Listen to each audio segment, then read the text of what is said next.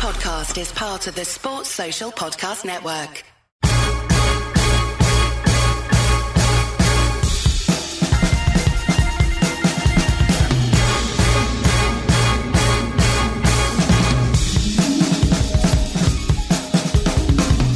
Hello and welcome to the Nat Coombs Show. Good to have you with us, gang. Week 15, almost in the bag. It's the week that never ends.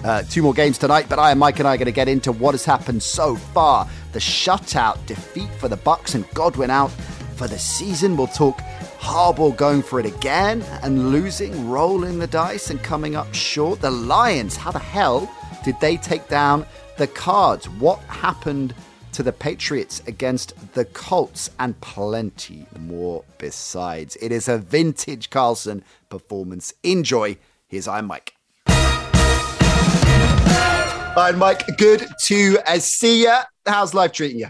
Oh, pretty good. I had a great night with Monday Night Football. I mean, you got to love a Monday night when there's 56 points scored. in 2 games. In 2 games. In 2 games. How you were telling me just before we started recording that you've saved face with your Monday night picks in terms of your overall Week 15 picks. But so far, I mean, we still got 2 weeks to go. But yeah, I was sitting at 7-5, but I had both the last night's games right. So we're up to 9-5. And 9-5. You know, as I said, it was a great moment though in history. I decided, I was just about to go to bed, and I said, well, maybe I'll take a look because the game's finishing. The Raiders, Browns, and when the score sort of came up on my phone, it just said Browns 14, Raiders 13. The Browns had a 3rd and something at their own 20 or something like that with 2 minutes to go. So I just looked at the phone and I said, 16-14 Raiders, I'm okay. And I went to bed and I woke up and that's the way it was. I can't believe you didn't stay up to support your namesake, Daniel. No, Carlson. I always have the feeling that the more I care about it or the more that I show, the more that I show my caring about it. And caring about it means if I've made the pick, I want the team I picked to win.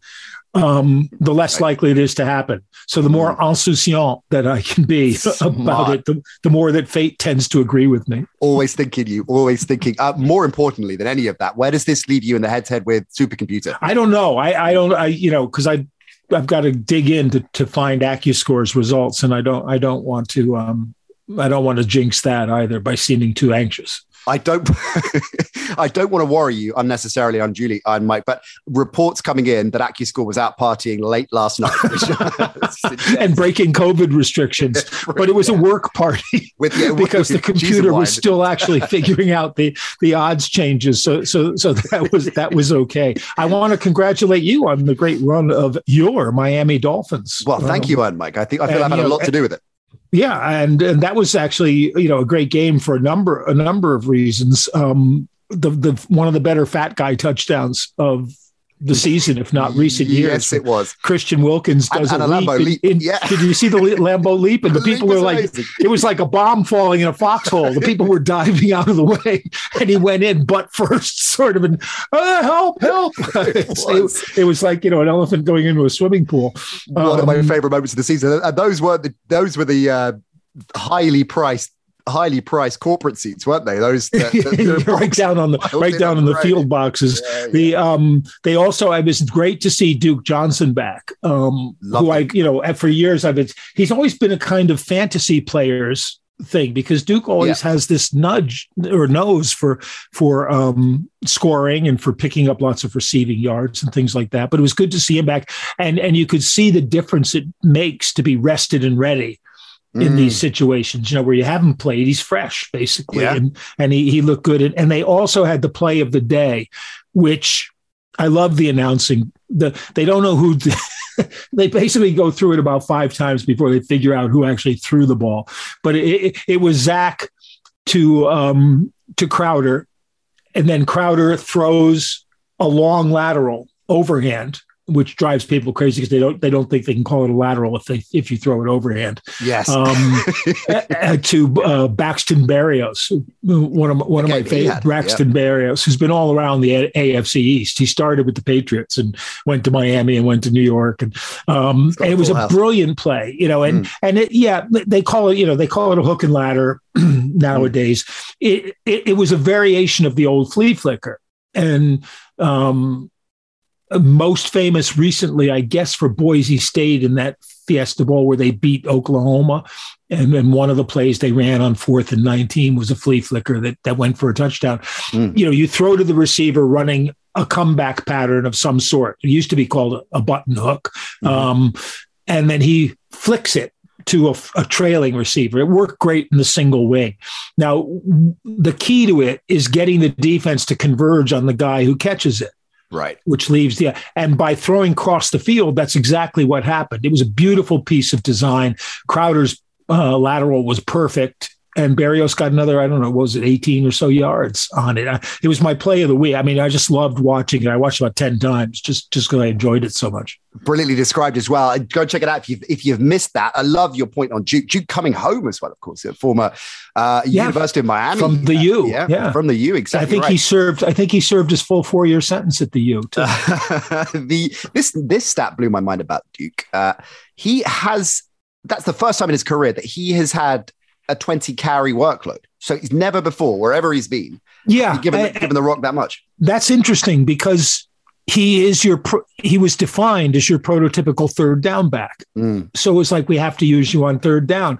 Even when he was in job shares with guys who could be, who could just as easily be considered more or less third down backs, and I always think the less predictable you are, the better off you are. So, if Duke's playing on, when he was like at Arizona, Houston, if he's playing on first down, fine. It gives you a double threat. They have to allow for both possibilities. And I think at one point he was sharing with David Johnson, who's a similar, very similar kind of player in terms of multi-skilled.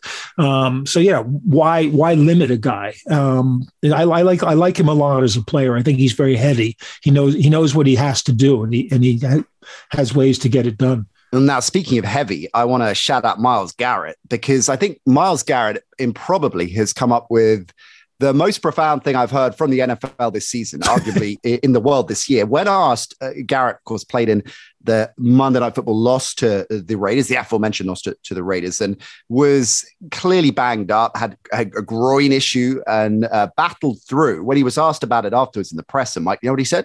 He said, everyone's hurting.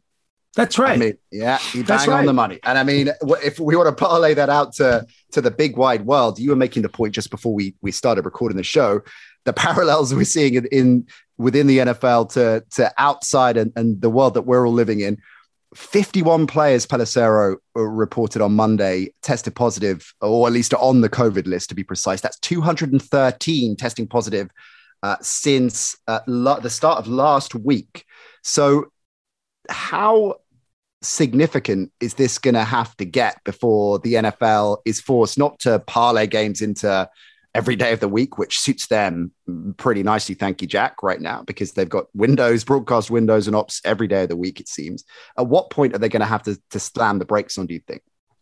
Yeah, I mean, the first thing I would do is basically try to bubble, force teams to isolate completely, within their bubble, stop outsiders from coming in, tell the players they can't, go out.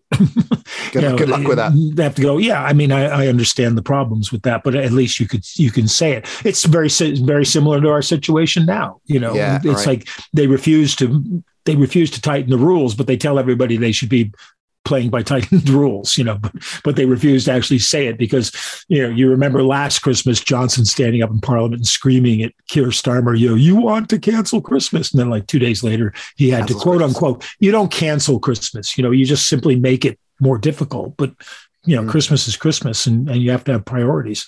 But, I think cynics, of whom I am always one, would accuse the NFL of jumping on this to make money, not to cancel games because that hurts them financially, to add another day to the season, to the week of the season, which makes them money. We all kind of sense that the NFL would like to be on 7 days a week with games where that kind of physically possible. I think we've got a real bad situation in the sense that the 17-game season is more wear and tear on the players, as many of us suggested it would be. And as Myles Garrett probably knows well. So that combined with the COVID is great. But I don't see I think what they're doing, instead of forfeiting games, which I don't think anybody would really think is a good thing, although that's what they were supposed to do. If a team breaks the COVID protocol or if players break the COVID protocol, it's their fault. Therefore, if the game has to be canceled. Right. And I think fans who complain, that their team was going to have a walkover win or whatever, have a certain point. But you can't continue this for another week or so, because you wind up in the situations that Cleveland is in, for example, playing on Monday and Saturday.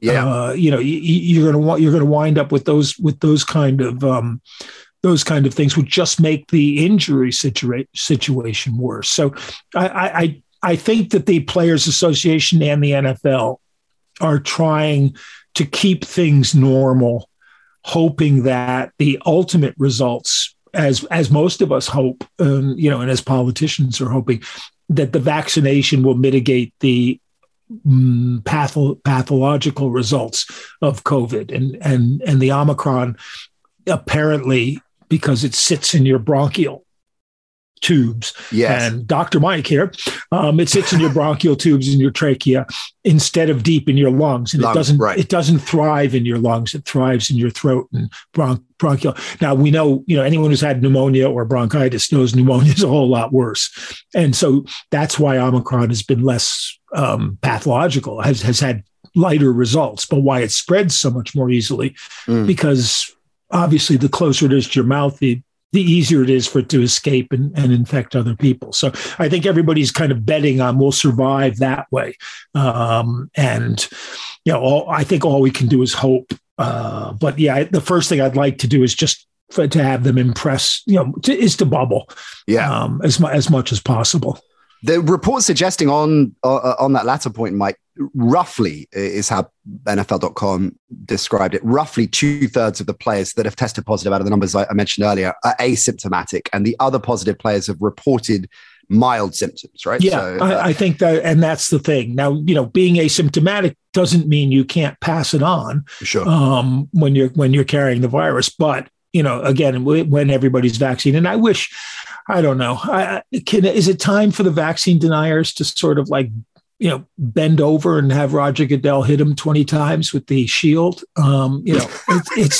It's like one by one. What are they thinking? I just don't understand it. I just, that to me is mind-boggling. And should the NFL and Goodell specifically be more dogmatic in that respect? And not as long as Aaron Rodgers is the leader of the pack. Right. I'm serious. I'm serious about that, because they can't. What are they going to do? He's basically the league's MVP. It's the same issue. Suspend him? Yeah, well, it's the same issue that they have with any, or many, I should say, legal transgressions, right? Criminal transgressions, right? The severity of the situation is one thing, but also the status of the player and the impact of the player, right? We've seen that for that's more true on teams than it is with the NFL. Fair. But everyone's willing to cut a star break. Yeah, fair.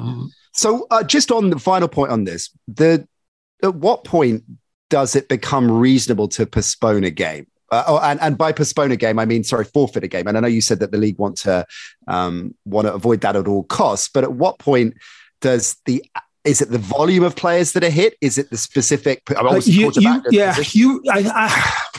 If the team cannot play safely, and I think what that involves is just having so few players. Now, with the extended practice squads, even the Rams who had 25 players on the list, some of those players will be ready tonight to play.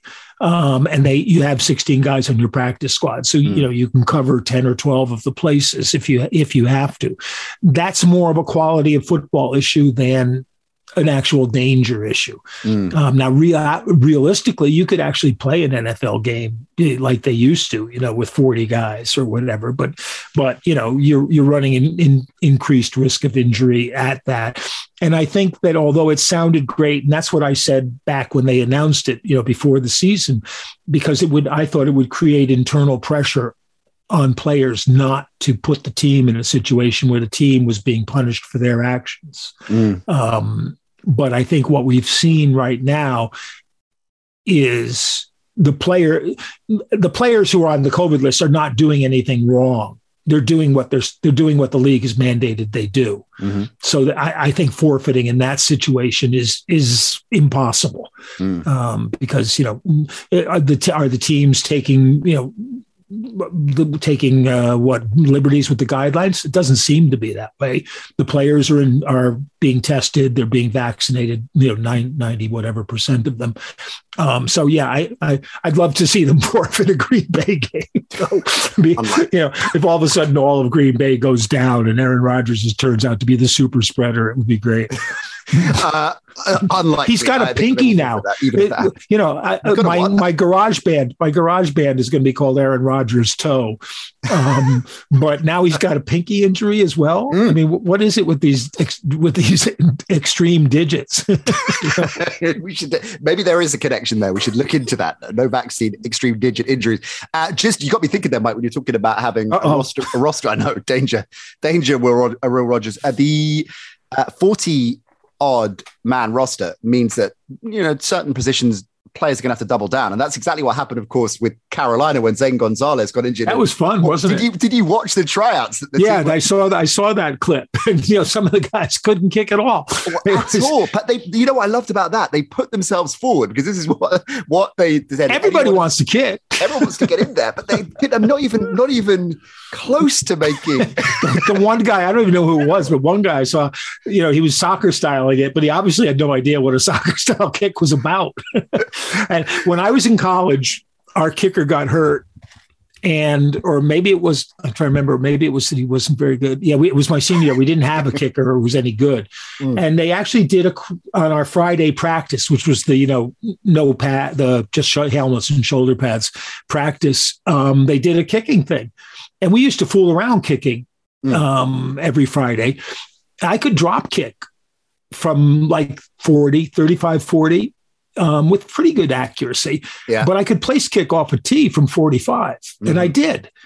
In fact, and people who don't believe this, I got a friend in New York who you can call up. And when I was about 50 years old, I was kicking 45-yard field goals with his son, who was a great side. They were both soccer players, but we were kicking, in the local park, and I was hitting those.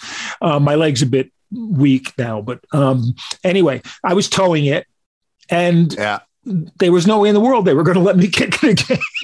Why not? Why? They barely wanted me to play tight end. It was like if they could have found anybody, they would have. So anyway, one of our guards, and he had a kicking shoe.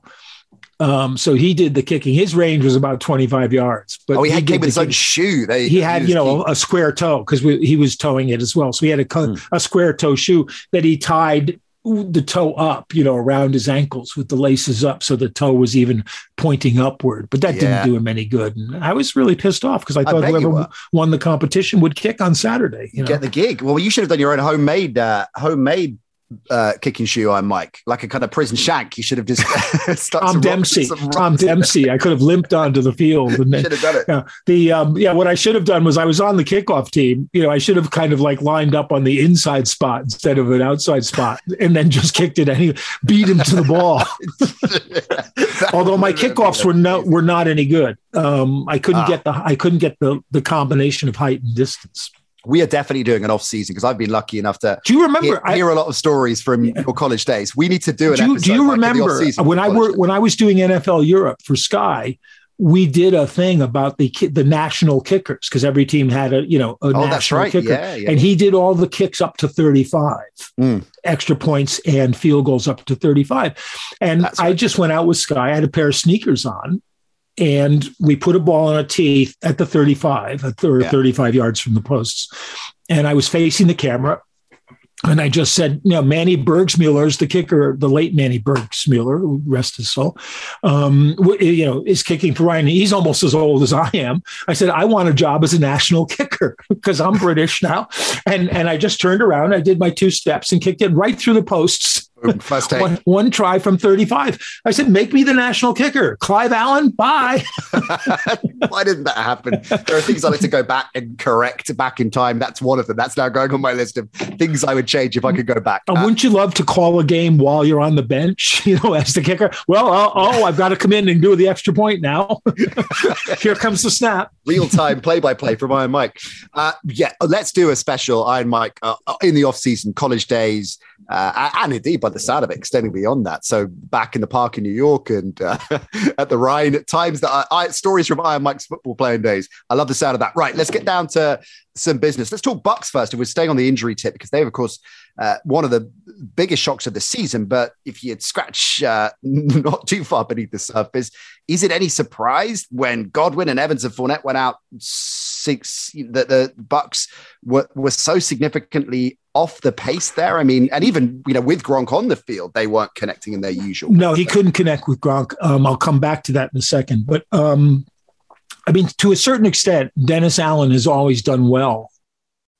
Last year they beat Tampa both games in the regular season, but they lost in the postseason. Well, they're 0-4 now. It's in the Brady era in the regular season, the Bucs against the Saints. And he defends them. He defends them really well, kind of with the Bucs' own formula, which is just rush 4. And I think Brady has a comfort zone with receivers, and as he's gotten older, it's become more pronounced. He looks for his comfort receiver first and then checks away from him. And they get Antonio Brown back. Yeah. Oh, God. And when will it end?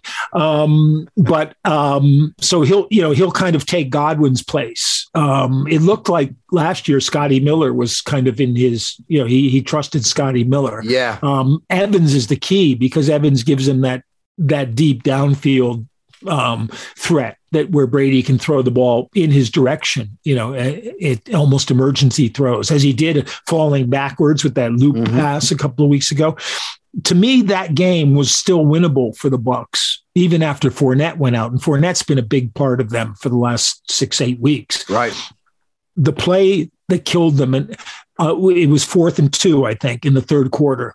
And Brady tried to drop one in on Gronk down the sideline. And Gronk had Malcolm Jenkins beat by a good step and a half. And Malcolm Jenkins basically put his arms on Gronk's shoulders and went along for the ride. And there was no flag. Now, if that had been flagged, I think Tampa goes in for a score. And then you've got, I think at that point it was 6-0 still. So you've got a 7-6 game, or maybe you have a 6-3 game, but it becomes a game again and the dynamic changes.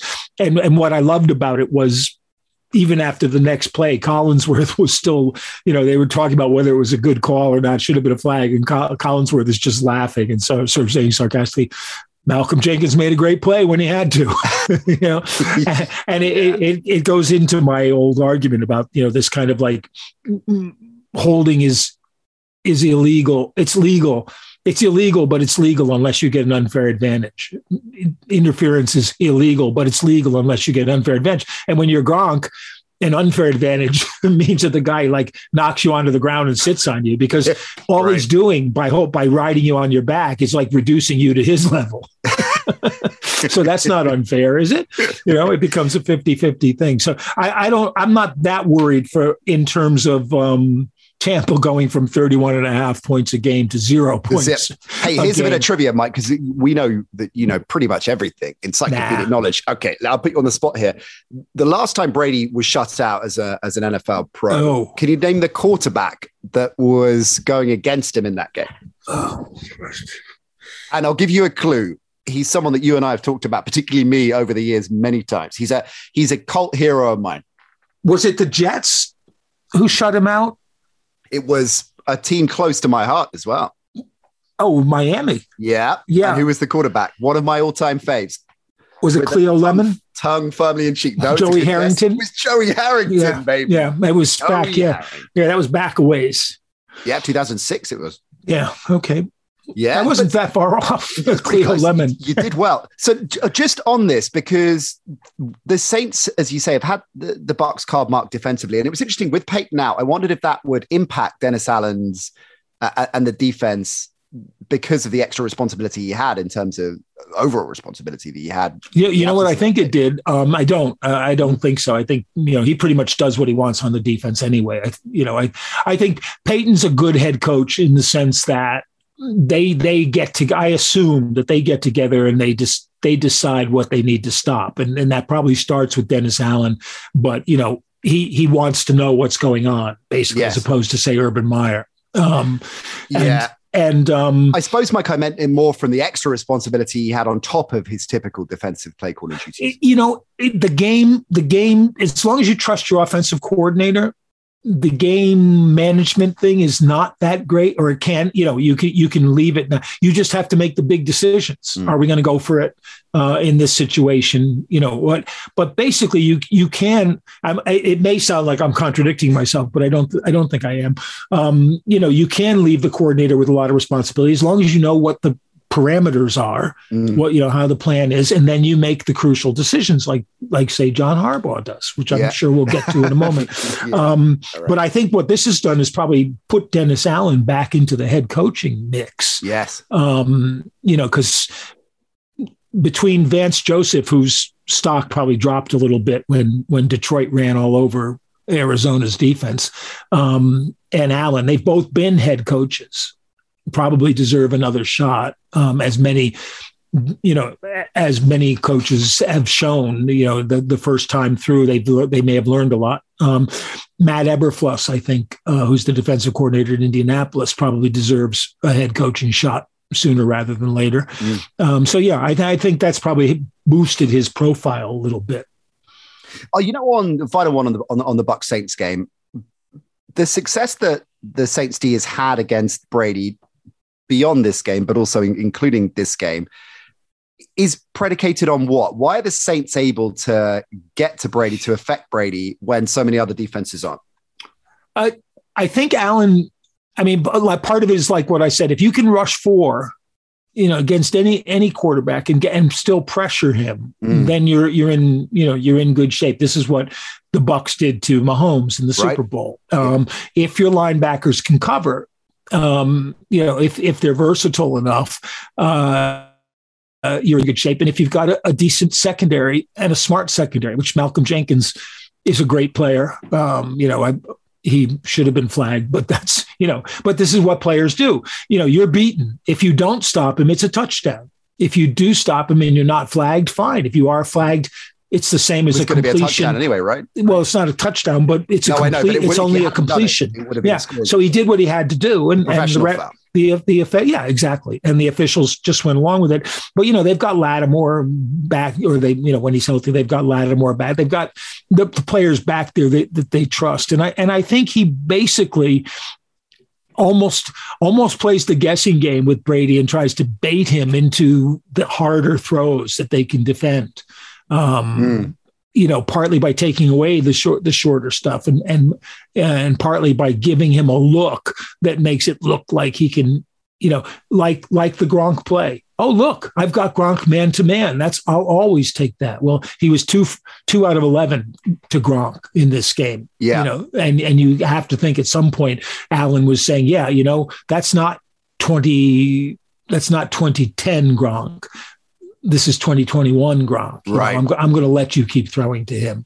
Yeah. And that is accentuated, I guess, that whole point when you're looking at, particularly if Gronk is neutralized, you have to look at the diluted receiving core. I'm just looking at the depth chart at the moment. As you say, Scotty Miller was a go-to guy last year, but he's been banged up a fair bit this year. And if that's had an impact, you've got Tyler Johnson, Jalen Darden. This is not. That's not. Yeah. And that's why Antonio Brown is going to be back. It doesn't matter what he does. He's going to be on the field. As I say, I think Evans is the key guy there. But the formula is the same for stopping Tampa as it is for stopping Kansas City.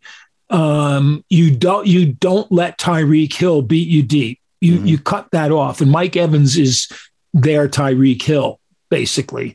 You rush 4 so that you can control the run game and all, and you let Travis Kelce catch 9 passes for 120 yards, because unless he breaks away for the long touchdown, he's not going to beat you. You're bending, but I'm breaking. Yeah. Yeah. That really interesting.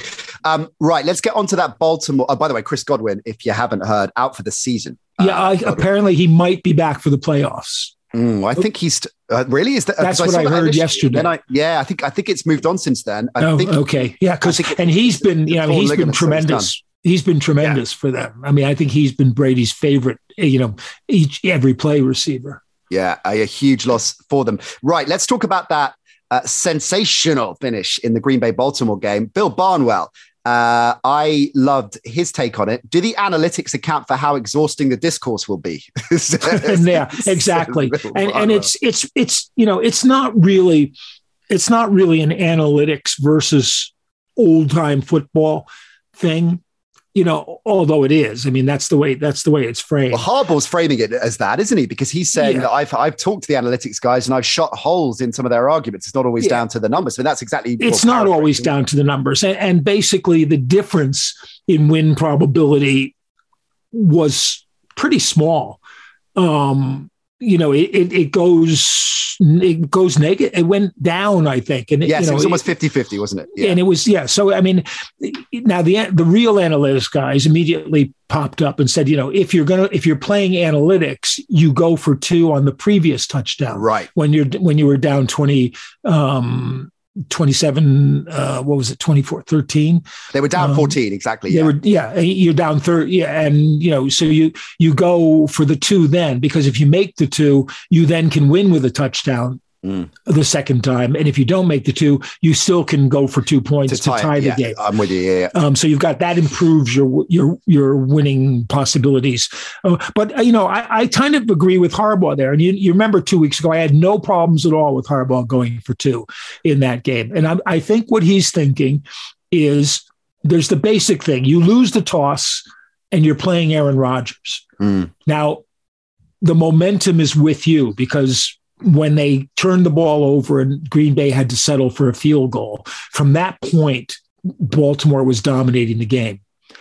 Now, all the momentum guys, as opposed to the analytic guys, okay, if you've got all the momentum, then why wouldn't you go for it for 2? We've got momentum. How can we lose? I thought Aikman was great in this game. He had a couple of pieces of commentary which I really thought were spot on. And I don't always say that about him, but the play they called, on the one hand, you think it makes life easier for Tyler Huntley, but on the other hand, it actually made the defense easier because he only had half the field to play for. And you saw Darnell Savage react, and Aikman spotted it right away and showed us, Savage is a safety in the middle of the field. As soon as he rolled right, Savage went straight for Mark Andrews.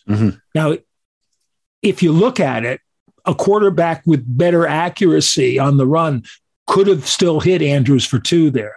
He wasn't completely covered. He was free, but because the ball was a little bit behind, it let Savage get a little piece of it, and that made it uncatchable. So, it wasn't that the play design wasn't as great as it was 2 weeks ago, where Andrews was wide open and Lamar just couldn't get it to him because of the rush.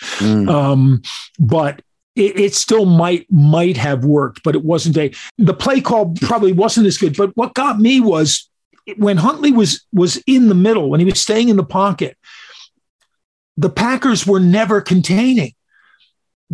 Only even Preston Smith was coming inside the tackle, and there was no outside contain. There was nobody setting an edge there because the linebackers were back in coverage. So you had nobody on. And I was, now when you're 2 yards from the goal, that can become a little bit different.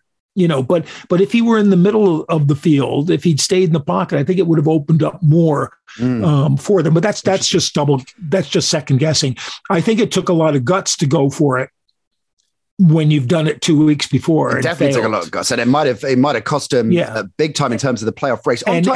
But that's outcome bias. Outcome bias is saying, well, Jesus, Baltimore would be 10-4 instead of 8-6. But you don't know that because you don't know if Aaron Rodgers wouldn't have marched down the field. Actually, you don't even know if with 45 seconds left in the game, Rodgers, they could have taken the kickoff and Rodgers could have thrown 2 passes and kicked a field goal, So I'm less. I think Harbaugh's going with his gut basically, but I think you that was a game Green Bay tried hard to lose. Yeah, and I don't mind the out and out going with the gut and completely ignoring analytics. I guess I have a problem with, but I don't mind this kind of hybrid position which Harbaugh seemingly adopts, and I suspect quite a few coaches adopt, which is looking at the numbers and soaking them in, but then ultimately going with what you think is right in that situation, because the analytics, of course, based on situational, historical assessment, but doesn't take into account what is happening right now in this particular moment. It can't possibly. So you have to add interpretation to it. So I mean, the injured defensive back argument is mitigated a bit by the fact that, you've got Devontae Adams and maybe MVS, but yes. Lazard, Rodgers kept going to Lazard, but they couldn't connect. I don't want to blame Lazard because the passes were always difficult ones, but it was as if he thought Lazard was Mike Evans. And Lazard is Lazard, Yeah. So what's stranger about the analytics thing is, the Chargers could have beat the Colts on Thursday night if Staley had taken the 3 field goals instead of going for it on 4th and short. Beating the Chiefs on Thursday night. Beating the Chiefs. Well, who did I say? Colts. The Colts. Yeah. Could have beaten the Chiefs. The Colts as well. Could have beaten the Chiefs. Because the Chiefs, without Chris Jones, their defense, and Willie Gay was out as well, so their run defense was lacking, really? Which turned the Chargers' offense into something potent. But he left 9 points out there. Going for it on 4th down. And especially early in the game, that saying about, just taking the field goals early and going for it late when you need to. Yeah. There's a certain amount of truth to that. I agree. I think it's a great argument. In the first quarter, why not just take the points? I know you're, and for the Chargers, you're at home, Yeah, and you're at home against the Chiefs, but this isn't the Chiefs of last year. Exactly. It's what you hear all the time. Oh, it's not going to be enough. Field goals not going to be enough against this Chiefs offense. If you see this Chiefs offense for much of this season, it's a very different thing. I just wanted to go back. Harbaugh did the same thing on the first drive, right? He could have taken a field goal, which would. I mean, you can't say, well, it would have changed. They would have won the game. Well, no, because the flow, the ebb and flow of the game changes. But he could have had 3 points, and he passed on that. On Tyler Huntley, he had a good game. I think it's fair to say, if not flawless. 215 yards, 73 on the ground, of course. And Mark Andrews was the primary Andrews was recipient. A beast. Yeah, he really was. 2 scores over 100 yards for him again. Tyler Huntley, inevitable question, but you got to ask it because it was prime time and he held his own. Is he a player that you think could be a starter in the NFL? Yeah, probably. I would liken him to Jalen Hurts right now. I don't think he looked a whole lot worse than Jalen Hurts does. Yeah. They didn't run him the way they ran Lamar Jackson. There were very few designed runs for him. A couple of quarterback draws, but they let it was almost as if in the 4th quarter they said, "Okay, look, if you've got the scramble, take it." And he did that very well, which is great, because one of the things I think I'll write about this week is the teams that are using single wing offenses, basically. And one of the problems with that is that, for example, Arizona, Kyler Murray wasn't running the ball. And when he did, he wasn't running it very well. And if you're going to use that single wing style offense, the quarterback has to be a running threat to make it work. Right. And if he's just in Josh Allen, the Bills had a good game, but not as good as it looks because the Panthers were so bad. Yeah. But Josh Allen didn't run the ball 17 times like he had the week before, partly because he was hurt from that, but partly because that's not going to win it for them. I thought Emmitt Smith was back. You did? I've got a new favorite announcer. Oh, let's hear it. Jonathan Vilma. Vilma. It's like Emmitt Smith. There was this horrible play on 4th down for the where they tried to RPO Cam Newton, right? But there was no fake involved. involved.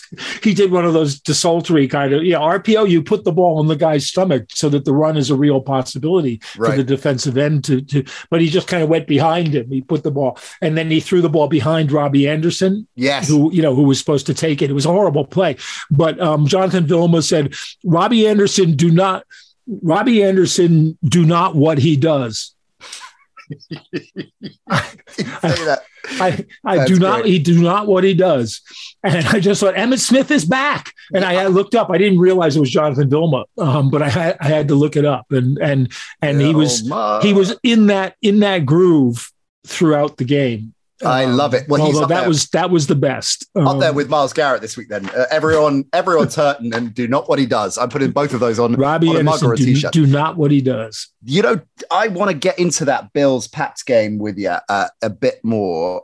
Before we look ahead, I just want to wrap up a couple of other points from week 15, the week that never ends, right? Because we've got 2 games tonight as well. But on the Cardinals defeat, and I'll dive into the mailbag for the first time at the NC show. Thanks to all of you who've got in touch, and we'll get into as many of them as we can. We may even sneak a few at the end of the show if we haven't weaved them into the flow of the show. It is from Mr. Robot. I don't think, incidentally, it's AccuScore. That's Ben Roethlisberger, Dr. Frankenstein's monster. Did you see Ben trying to quarterback sneak twice? And it was literally like they should have brought him back to the sidelines, put the plugs back into his neck, and recharge him. It was like, Mr. Robot, not Ben Roethlisberger, appreciate your question. How concerning was that defeat for the Cardinals? Are we witnessing another burnout, or is it just a blip? That's a good point, because you do remember last year when they were riding along, and what they went like, was it like 3-6? The last 9 games, something like that. They were 8-3, I want to say, and then and one of those they won on a Hail Mary. That was Buffalo, if I remember right. I think there's that possibility. I was a little disappointed because I've been plugging their defense, and their defense did not play very well. I know there were a couple of guys out, and that's always a problem. Craig Reynolds had over 100 yards rushing, and Craig Reynolds is one of those few guys who, when he first appeared a few weeks ago, I kind of went, huh? Who's he? Who's this guy?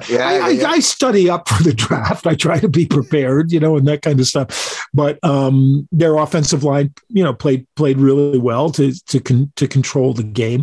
And I thought on the defense, Reeves maybe had a balling game. I thought he was. Yeah, and I think Kyler Murray was part of that. I think that when you take away the run from him and you can confine him to the pocket, he has the same limitations as a lot of these Big 8 kind of Big 12 quarterbacks. Baker Mayfield, he's got the Baker Mayfield thing. Is when he has to sit in the pocket, he doesn't see downfield as well. He needs to be, he needs to be moving on the outside. So, Dan Campbell, he did one of those fake go for it, where you try to draw the other team offside, and then he settled for a field goal earlier in the game.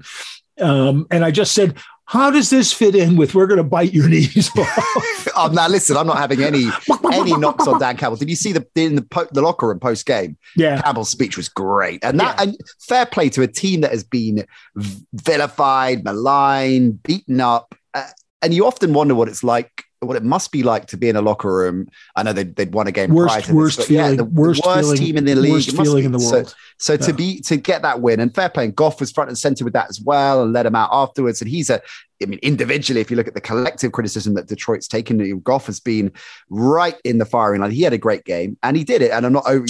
I know you love to point out that I'll overuse the word "great," particularly when it comes to movies. But I think Goff had a great game, and in the context, they weren't in his face.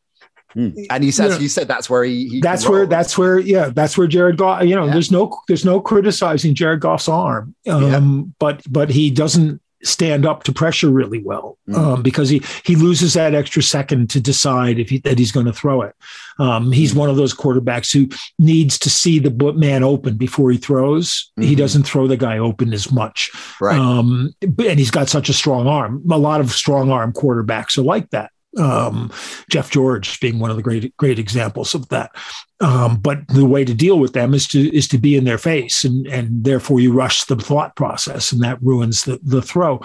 Mike, on Arizona, just on Arizona quickly, because often criticize ridiculous overreaction. And if you look at the way this season has played out for them, no D-Hop now, which is hugely significant, but Kyler's injury, D-Hop's injury, prior to this defeat to the Lions, and Kyler being injured as well. And nevertheless, they stayed in contention. They won through. They kept in the mix.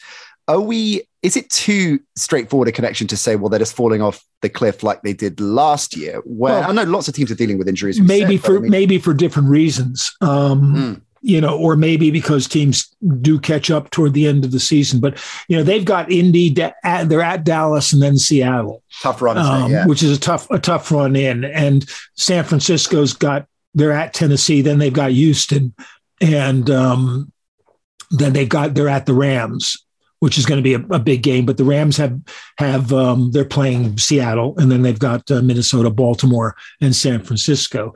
So, the Rams could conceivably pass them, and San Francisco could conceivably go into that Rams game with a chance to pass Arizona. Arizona could be, at the rate they're going, sort of 10-6. Going into the last game, which is Seattle. You said that last week, and Seattle's their last game, and San Francisco's 8-6 right now. They could conceivably be 10-6 going into their last game. Right. And so, I think it's going to be, it's great because that division now has become, a 3-team fight with a fourth team that's really dangerous. Nobody wants to be playing Seattle when you need a win. So, I like that. And I like the fact that Dan Campbell's team has done exactly what he said they would do. Yeah. They're in no way a good team, but they play hard. They do exactly what he said at the beginning of the season he wanted them to do. And they were missing Swift, and they were missing They were missing Hawkinson as well. Yeah. So that's probably their two best offensive weapons. We're out. No doubt. So give them a lot. I give them a lot of credit, and contrast them with Jacksonville. A team that wasn't playing hard, and even without Urban didn't do very well. And Jacksonville now, it's great. Jacksonville's doing the bottom of the draft tour now. They're playing the Jets this week. Yeah. It's like by the end of the week they could be getting like the 5th pick in the draft. I don't know. It's kind of awful for them. They should be playing to lose. But going back to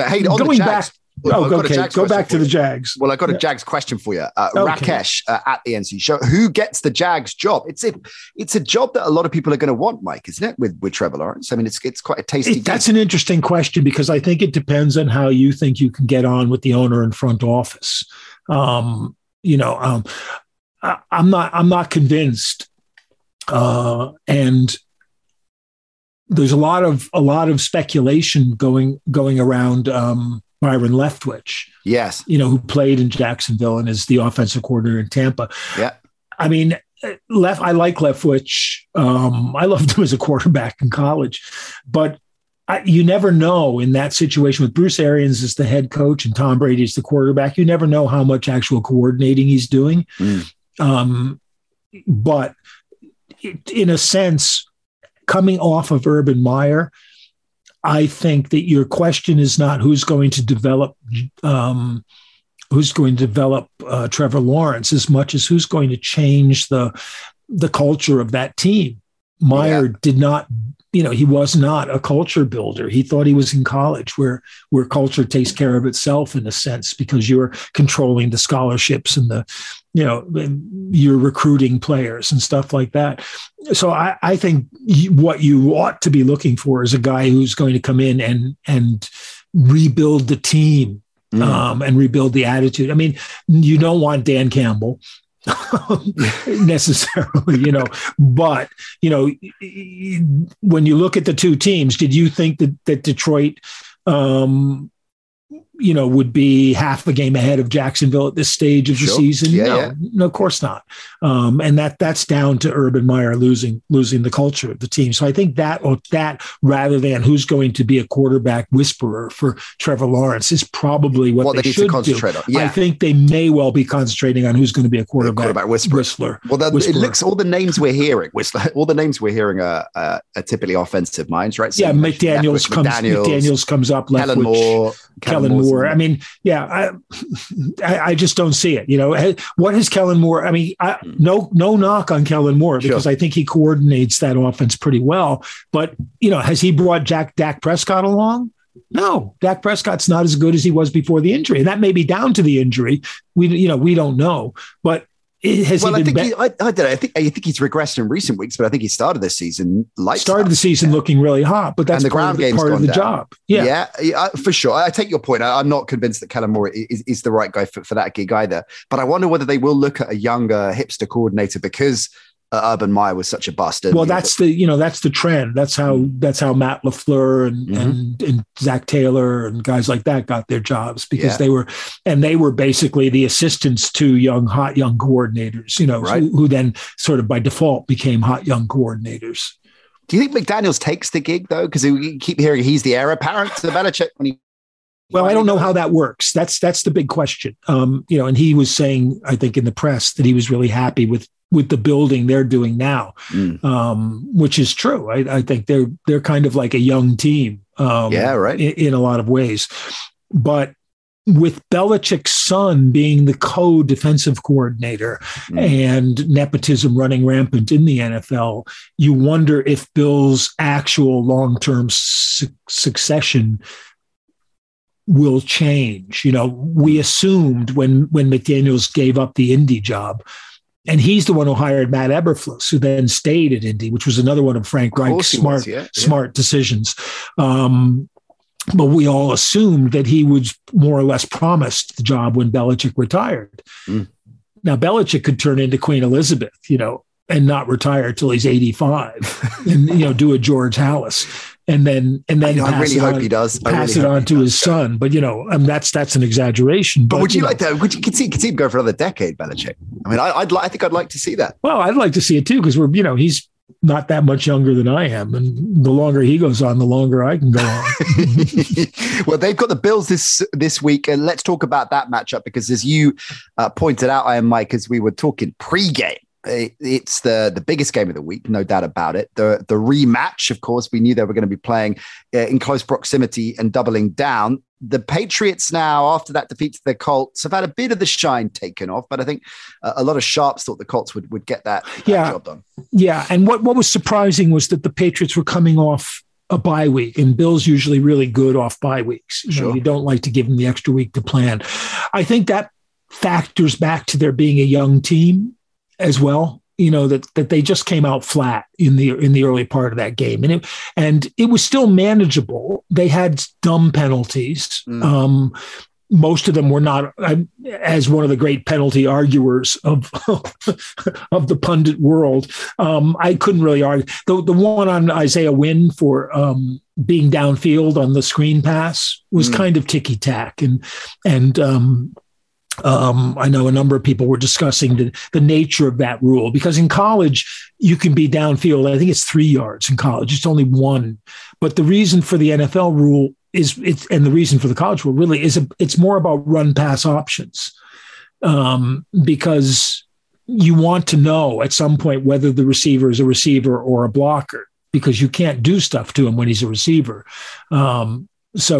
So it all revolves around that, a player setting up. But I thought that was a kind of ticky-tacky one. But they killed themselves. They went offside and took a missed field goal. They gave a field goal to Indianapolis. They went offside near the end zone on a good play where they could have had a touchdown. And they were still in the game up to the point where Jacoby Myers doesn't bring in that beautiful pass from Mac Jones down the sidelines over his shoulder, which he normally, you would think, would catch. And then on the next play, they get the punt blocked. And now it's 20-0. And they're in a deep hole. They came back. And so I think the story of this game was the Patriots weren't as bad as they looked. They made a lot of mistakes, but you have to think that they're not going to have a second mistake-filled game next week. And the Colts, Frank Reich is such a good coach. I mean, everyone says, Jonathan Taylor, MVP, 29 carries, 170 yards. The key to that game was not the 67-yard touchdown run. That just ended it, right? And it's what Derrick Henry does, but Reich's smart in the sense that Taylor, the rest of the game, was 28 carries for 103 yards, Yes. 3.7 per carry. Yes. That's enough. When you're nursing a 17-0 lead and a 20-0 lead, you're in the unexpected position at home of having the Patriots in a deep hole with a team that doesn't really have a game, to get out of it. A game breaker. So all you need to do is not turn the ball over and use up time. They didn't burn the clock in the sense of dominating time of possession, but they used all their downs and Taylor ran it and they picked up enough first downs. It kept Carson Wentz from turning the ball over or making a mistake, which was very Patriots-esque, really, the game plan, wasn't it? Absolutely. And it was kind of what they did to Buffalo the week before. So, I give Frank Reich a whole lot of credit there. Darius Leonard, I thought, above Taylor, not to knock Taylor, because, like I said, that's what Derrick Henry does to you. His team keeps possession. If they're in the lead, you're never going to win because you can't get the ball away from him. And then sooner or later, he's going to break one big run and ice the game. And that's exactly what they did. So, but Darius Leonard had a brilliant game because their defense is based on speed. And the Patriots want to play a power game, and Leonard was all over the place, defeating that power game. They played well up front as well, Indy's front. So I don't think they were as bad as that game made them look, and I don't really think that Buffalo were as good as that Carolina game made them look. Because Carolina played so badly. And Cam Newton, I just don't know what they're doing because Cam obviously doesn't have it. And it's not the COVID thing like it was last year. He knows it as well, Mike. You're watching him play, he knows it. It must be so difficult to have been at the peak of your game 4 or 5 years ago. And you can't keep making the McCaffrey excuse. I also was angry because I predicted one of my best bets was taking them under 44.5, and the game had 45 points. 45. I was really angry about that one. Can't win one thing I thought was interesting from the Bills game was how often Singletary was given the rock. So 22 carries he had. Had a good game as well. And I think that's something that the Patriots will assume they'll try to do again because I don't think they want to run Josh Allen. I think the fact that he carried 17 times the week before and came up hobbling, was kind of like a light flashing on. You're not going to build your offense around his running. It's got to be the running backs, and so I don't think they can do what Indianapolis did unless they jump out to a quick lead. If they get a chunk play, and I'm sure the Patriots thing is going to be no mistakes, no big plays, and clean up special teams. That was the third punt block of the season, and they've been very careful not to blame Jake Bailey, the punter. It was a blocking letdown, just a missed block, but all three of them have been that way. I think it's really almost the game of the week, New England and Buffalo, because a win by New England, and they're back in the driver's seat. And now they have to go to Miami the last week of the season, and that's always a nightmare for them. Traditionally, they lose more games in Miami in December than they lose normally in their division the rest of the time. But a win by Buffalo, and all of a sudden Buffalo's got the advantage in that division for the divisional spot, and New England's back into that mess of the wild card. So, Buffalo's at the bottom of the wild card pile right now. And a loss would really hamper their playoff chances, much less the division. I mean, it kills the division champion chances, but it would. And, for a team that everybody in the world predicted would win that division and probably be the number 2 seed in the AFC. Everyone in the world, and Mike, I'm raising my hand. Just having that out there. All those teams, the Broncos in 13th at 500, right? It's incredibly congested down there. Right. We're going to wrap with a couple of. It's in the trachea and then the bronchial tubes. Back to Dr. Mike. That was another game, in that the Broncos Denver game, the 15. I mean, the Bengals Denver game. The analytics guys would say you don't draft a kicker, because there's so many of them around. But Evan McPherson basically won that game, and there was that great play with Khalid Kareem, where he ripped the ball away from Drew Lock. and then he runs down the sideline, big guy, he's thinking fat guy touchdown, and then he fumbles the ball when he's tackled. And they went through all the rigmarole, and the announcers went through and whoever the announcer was in that game didn't even know who Kareem was. He couldn't, he kept saying the defensive tackle. Scott was doing it on Red Zone, the defensive tackle. And it was obvious from the start that it was going to come back as a fumble and down by contact because Drew Lock pushed him. After he lost the ball, Drew Lock pushed him in the back very visibly, even to somebody watching on the little computer screen. So it was always going to come back as down by contact. But even the officials didn't do it. It had to be reviewed. It was New York in the review box, who I think because they thought another touchdown would just blow the whole game up. And who wanted to see that? But I thought that was an interesting one. And Cincinnati now at 8-6, all of a sudden look like, although they have to play Kansas City, going down the stretch, look like they could be. I think I was predicting that division out. I don't think it. I know it. I got Pittsburgh finishing at 8-1 because at some point Frankenstein's monster runs out of charge. Cleveland at 8 or 9 wins. Cincinnati at 10-7, which will be enough. And Baltimore at 9-8. So by that factor, Cincinnati wins the division. Takes the division. I think I'm going to write about this week, that crazy AFC playoff race. We're going to wrap, though, I'm Mike, with a couple of questions from I'm Mike going to wrap. I might even wrap his answers. In fact, I've got a good one. You can please wrap your answer to this question. Where is it? Okay, it's from FPL Doctor. Darren Rogers. Hey, Darren. Explain the Jets in 10 words. Please wrap the answer. J-E-S-T. Jets. Where's Rufus when you need him? It'll be Carlson featuring Rufus. He's downstairs. He's looking at the Christmas tree. He likes that. I thought I'm not gonna close the book on Salah yet. Definitely not. I think for their coach. I think really people who are doing that, but I just thought when the Jets got rid of Sam Darnold and drafted another Sam Darnold, it was the pure Jetsist move that you could have made.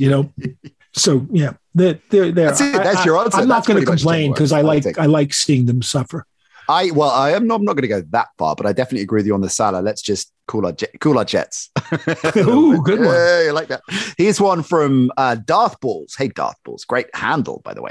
Are the 49ers now the dark horse to win the NFC? Yes. And that goes as far as Jimmy Garoppolo. Their defense is playing really well. They're getting bodies back, which makes the difference there. They still need to rely on somebody beside Debo and Kittle for their offense. Although so far nobody's been able to stop. It's kind of like, it's not even as easy as you just thought with Green Bay.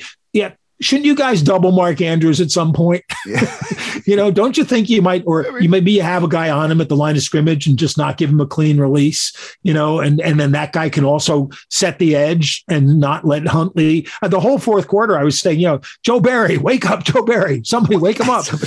Why does that happen, though? It's a great point. Like when you're seeing something that is so flagrantly obvious, I don't know. How's it getting missed? I do not know. Because it happens because you have your game plan and you have the defense you want to run, and so you pretty much stick with that. And that's been a Joe Barry kind of thing. But I think the 49ers are, Jimmy G has his ups and downs, but they really protected him well this week. I don't know if he even got hit in that game. And if he's got time, because Shanahan's plays do tend to be slow developing, a lot of them. Kittle running on the crossing route and Debo running on the crossing route. I think the 49ers are in with a shot I don't do a prediction for that division, but that's a very balanced division. They could sneak in with a wild card. Yeah, I love that. I think it's all about the timing, Mike, as we often say, and they seem to be getting that run just about right. The last one for the road from Jamie Garwood, longtime friend of the show, Jamie Garwood. Shout out to you, and happy Christmas to you as well. How do you solve a problem like the Chicago Bears? And Mike, you need the bare necessities, the simple bare necessities to get you through the NFL strife. Tune. Mike, I love that. I love the fact you went there and dropped it. Disappointed that we didn't hear that when we sang karaoke all those years ago in New Orleans. I mean, why wasn't that on the playlist? That isn't really on most bars' karaoke lists, to be honest. Mustang Sally, though, is. Yeah. Next time I get caught in that situation, I'm doing a ballad. Every rose has its thorn by Poison.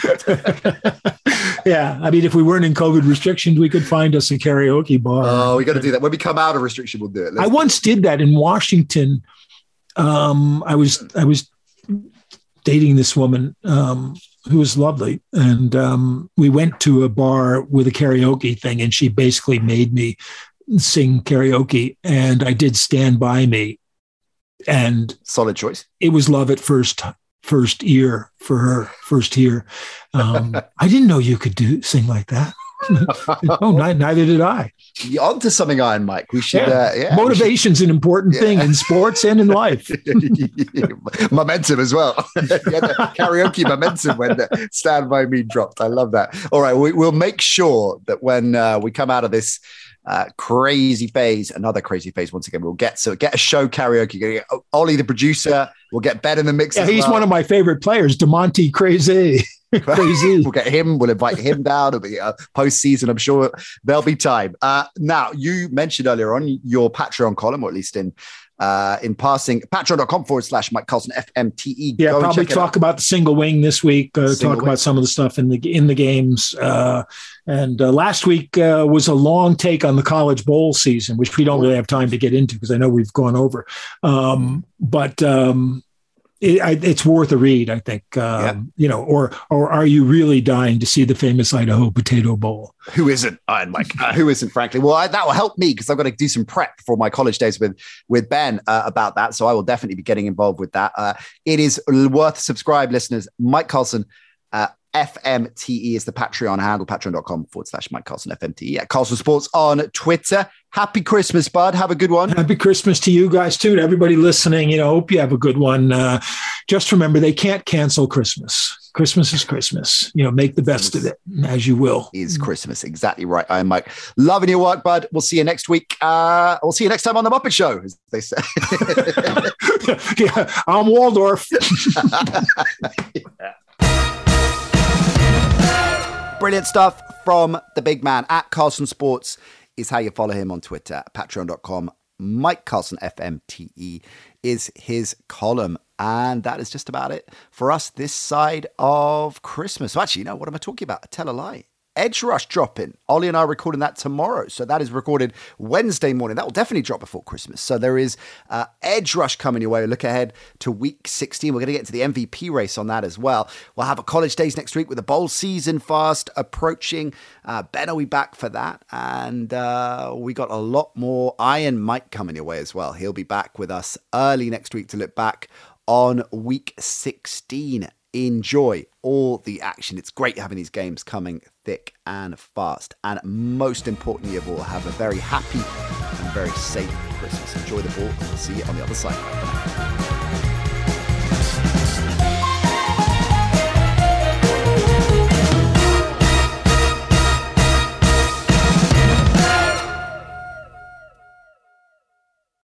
Sports Social Podcast Network.